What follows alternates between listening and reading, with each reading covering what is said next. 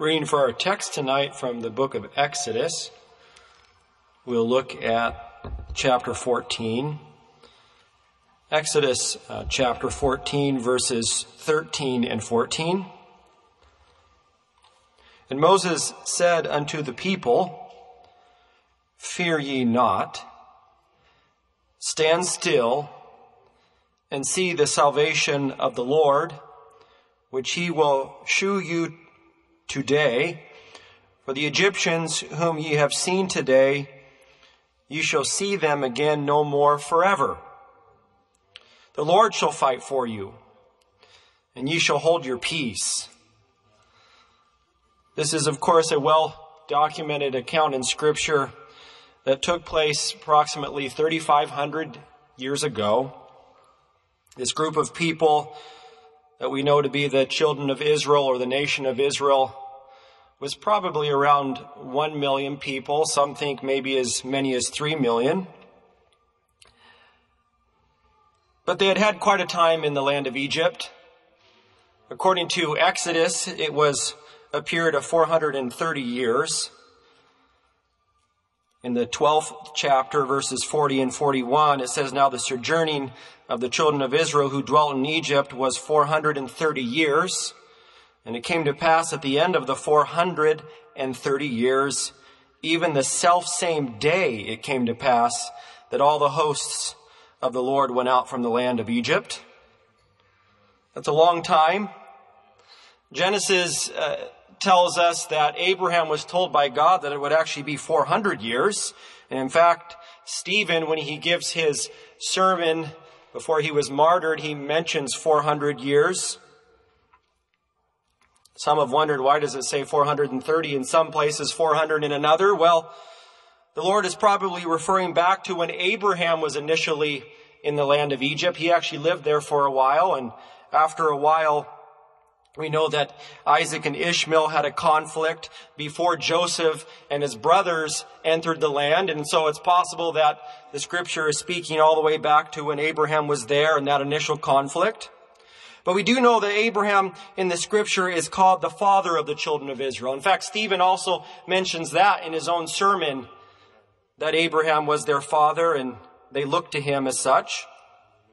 But we know that the Egyptians and the children of Israel, both, by this time in our text had really experienced the mighty hand of God. They had seen the mighty hand of God work in really, we could say, unthinkable ways. In fact, we find previous to this time 10 unthinkable plagues. And really what the Lord was doing was going against or calling out the fake gods of Egypt. Numbers 33 verse 4 says, Upon their gods, it's worth noting it's lowercase g, upon their gods also the Lord executed judgments. Judgments means here vindication, infliction, or punishment. And so the first plague was where water would be turned to blood. And it's quite an account as you read through it. The Egyptians, they looked to the Nile River for their strength. And they had gods over the Nile River. And so God targeted these fake gods to start with. It was supposed to be the source of Egypt's strength. And the Bible says that as the water turned to blood, that the fish in the water or in the river died. And the Egyptians literally began digging around the river, trying to find water. And it says it was for 7 days. God was putting them on notice because Pharaoh wouldn't let the people of God go. Well, the second plague in Exodus chapter 8 was this plague of frogs. And Exodus 8:3 puts it this way.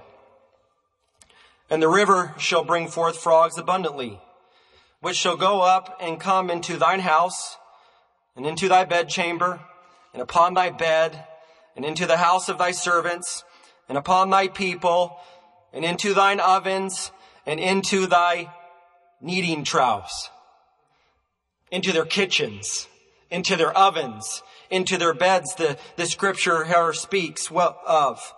Well, come to find out, the Egyptians actually had a fertility god that had a frog head.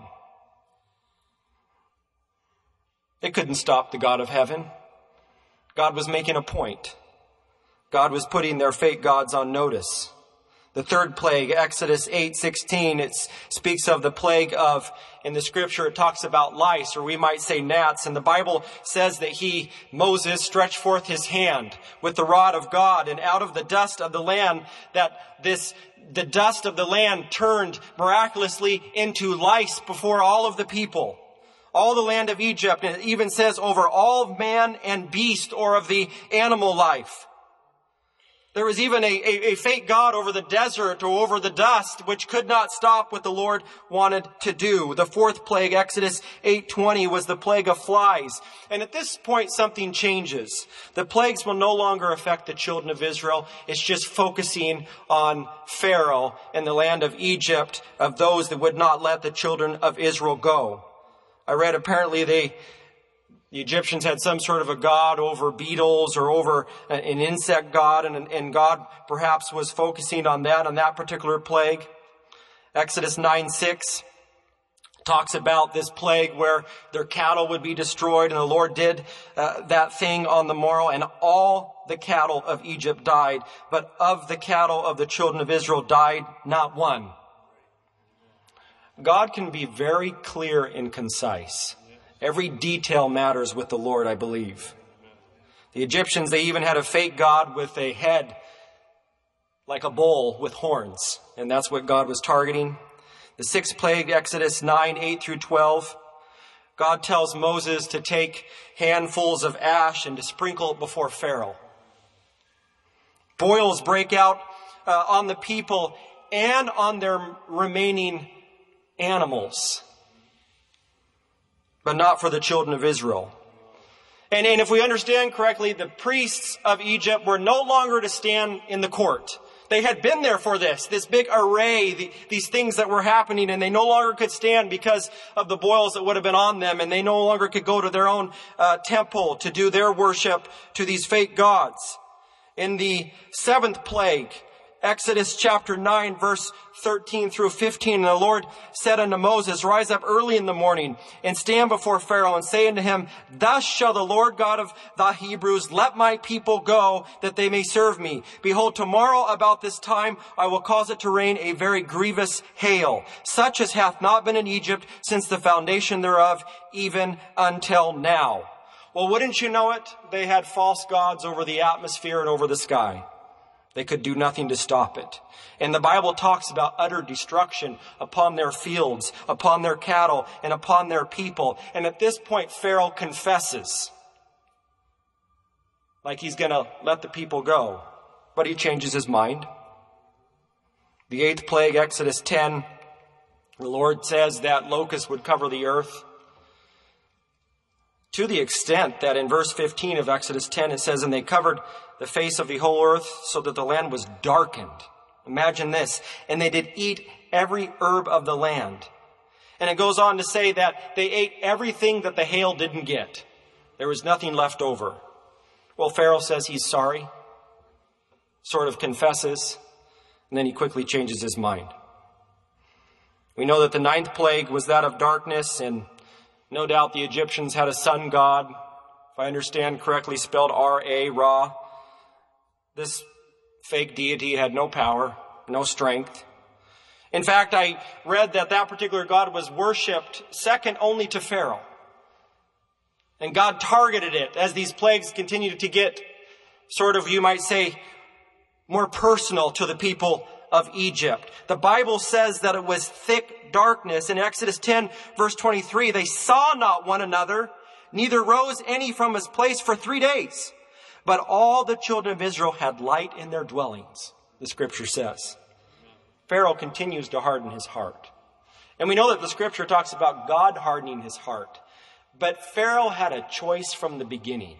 God gives everybody an opportunity and a choice. And finally, in Exodus 12, we have the Passover instituted. And we know that it lays out exactly what ultimately Jesus Christ would do. Perfectly. All of the firstborn of Egypt would ultimately perish. You know, Paul, in writing to the Colossians, said, speaking of Jesus, and he is the head of the body, the church, who is the beginning, the firstborn from the dead. that in all things he might have the preeminence. The Lord was pointing to what Christ would do. He sent a plague to the firstborn of Egypt, but he knew ultimately that the firstborn from the dead would be Jesus Christ. And through this terrible, horrible, inconceivable, terrible plague, God delivers his people out of bondage. And through a terrible, inconceivable thing that Christ went through, he delivers you and me out of bondage, out of sin. We're delivered from our chains. We're given victory. So we find the children of Israel miraculously released from bondage with a mighty hand on that night. Pharaoh and the people at that night actually say, get out. Or in fact, they'll say, we'll all die. Exodus 12, verse 36. It says, and the Lord gave the people favor in the sight of the Egyptians, so that they lent unto them such thing as they required, and they spoiled the Egyptians. And if you look at that word spoiled, it means snatched away, plucked away, stripped away their goods. And the scripture says their gold and their silver and their raiment. God allowed them to have favor with them. They said, get out and take our goods as well. So the people of God were well on their way to start a new life. What they had witnessed. They had been released from bondage. We know from slavery in this land. And if we set the stage of where we find them here in chapter 14, reading from Exodus 13, verses 18 and 21, and God led the people about through the way of the wilderness of the Red Sea. And the children of Israel went up harnessed out of the land of Egypt. Verse 21, and the Lord went before them by day in a pillar of a cloud to lead them the way, and by night in a pillar of fire to give them light to go by day and night. In verse 22, he took not away the pillar of the cloud by day, nor the pillar of fire by night, from before the people. The miracles just continue for them. God uses a literal visual manifestation to guide them. Not only to guide them and to lead them, but to protect them from behind. And many have likened this manifestation as representing the Spirit of God. We know that John the Baptist referred to being baptized by the Holy Spirit, and he said, and with fire. But we also know that the Spirit of God can be our comforter, can be our shield, can be our protector, can be a sweet dove to us many times. But many times it can be as a fire, as the scripture speaks about as well. Well, things start to get interesting. Pharaoh changes his mind yet again, the Bible tells us. His heart is hardened. We learned about James this morning, who also wrote that a double-minded man is unstable in all his ways. Talk about double-minded. Pharaoh would be the picture of double-mindedness, I suppose. You know, double-mindedness is the opposite of how God works. God does not change his mind. In fact, the Apostle Paul said in writing to the Romans, for the gifts and calling of God are without repentance. When we talk about repentance, we talk about changing our way, changing our mind. There is a level of our intellect when we get saved that I don't want to live that way anymore. We have to make that choice and that decision. And then when we realize our condition, that it's as filthy rags, we have that godly sorrow. And as that comes together, we start a new life in Christ, and he gives us victory. Well, here we go again, Pharaoh. After all of him, or all that he and his people have witnessed, he changes his mind again, and he begins to pursue after the children of Israel. And we have to realize they probably were not even done mourning for their lost, their firstborn across all of the land of Egypt. How sad it would have been. Exodus 14, verse 5 says, and it was told the king of Egypt that the people fled, and the heart of Pharaoh and of his servants was turned against the people. And they said, why have we done this, that we have let Israel go from serving us? And he made ready his chariot and took his people with him. Verse 7 of Exodus 14, and he took 600 chosen chariots and all the chariots of Egypt and captains over every one of them. Verse 9, and the Egyptians pursued after them all the horses and chariots of Pharaoh and his horsemen and his army, and overtook them encamping by the sea behind Pahahiroth before Baal-zephon. Well, look at how the people would have thought. We've been delivered. We've been given victory. The children of Israel were not equipped like these guys were. They didn't have the chariots. They didn't have the weaponry. They thought this was the end of the road. They thought they had reached a dead end. In fact, they looked around and thought there was no hope. And it looked like there was no hope. The battle did not look like they had a chance. It looked like they were doomed to be destroyed. This is where Moses comes with clear instructions that I really believe are relevant to you and to me today. Exodus 14:13. He says, as Moses said unto the people, first of all, fear ye not. Second of all, stand still. And thirdly, and see the salvation of the Lord, which he will show you today. For the Egyptians who ye have seen today, ye shall see them again no more forever. God does a good job. He doesn't leave any loose ends when we do it the Lord's way. He goes on to say, the Lord shall fight for you, and ye shall hold your peace. So number one, he says, don't be afraid. Notice it didn't change the situation that they were in. The armies were still there. The chariots were still there. Pharaoh and the armies were still there. But he could say, Moses, by word of the Lord, don't be afraid. It didn't appear that there was no all of a sudden hope. There was no hope. It didn't appear that there was hope. That hadn't changed. But he says, fear not. You know, this reminded me of a song that Zach Williams wrote. It says, fear is a liar. Why? Because fear comes from the enemy. And Jesus himself, in John chapter 8, verse 44, said that the devil is the father of lies. And that's where fear comes from, I believe. The chorus from that song says, fear, it's a liar. It takes your breath. It stops you in your steps. Fear, it's a liar. It will rob your rest. It will steal your happiness. Fear, cast your fear in the fire, because fear is a liar. It comes from the devil. And he's a liar. And he's the father of lies. And the Lord would not like us to be focused on the circumstances that would keep us afraid. And so I do ask you, and I ask myself, what are we afraid of? What are we fearful of? What conversation do you have to face this week that you're afraid of? What relationship are you afraid that never can be mended in your life? What sickness are you facing that you're afraid of?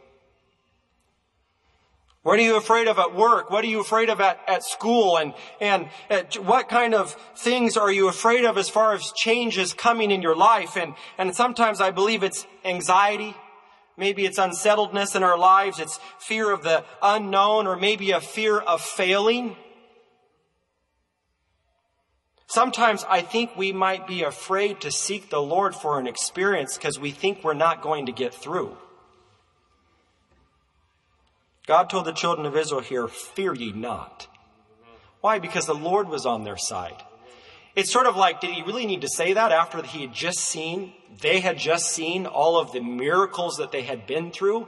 Well, they were human. We're human. There's going to be things that come in our lives that cause us to be fearful, that give us anxiety. And I believe we have to be reminded that the scripture says, fear ye not.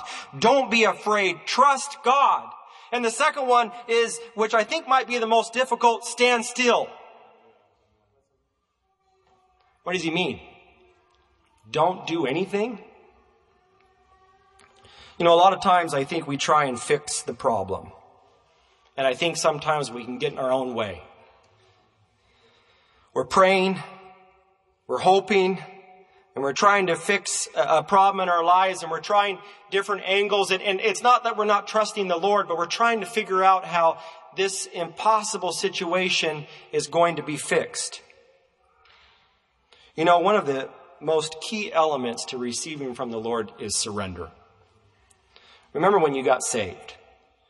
We didn't have anything to offer the Lord but brokenness And at the end there, we simply surrendered our life to the Lord.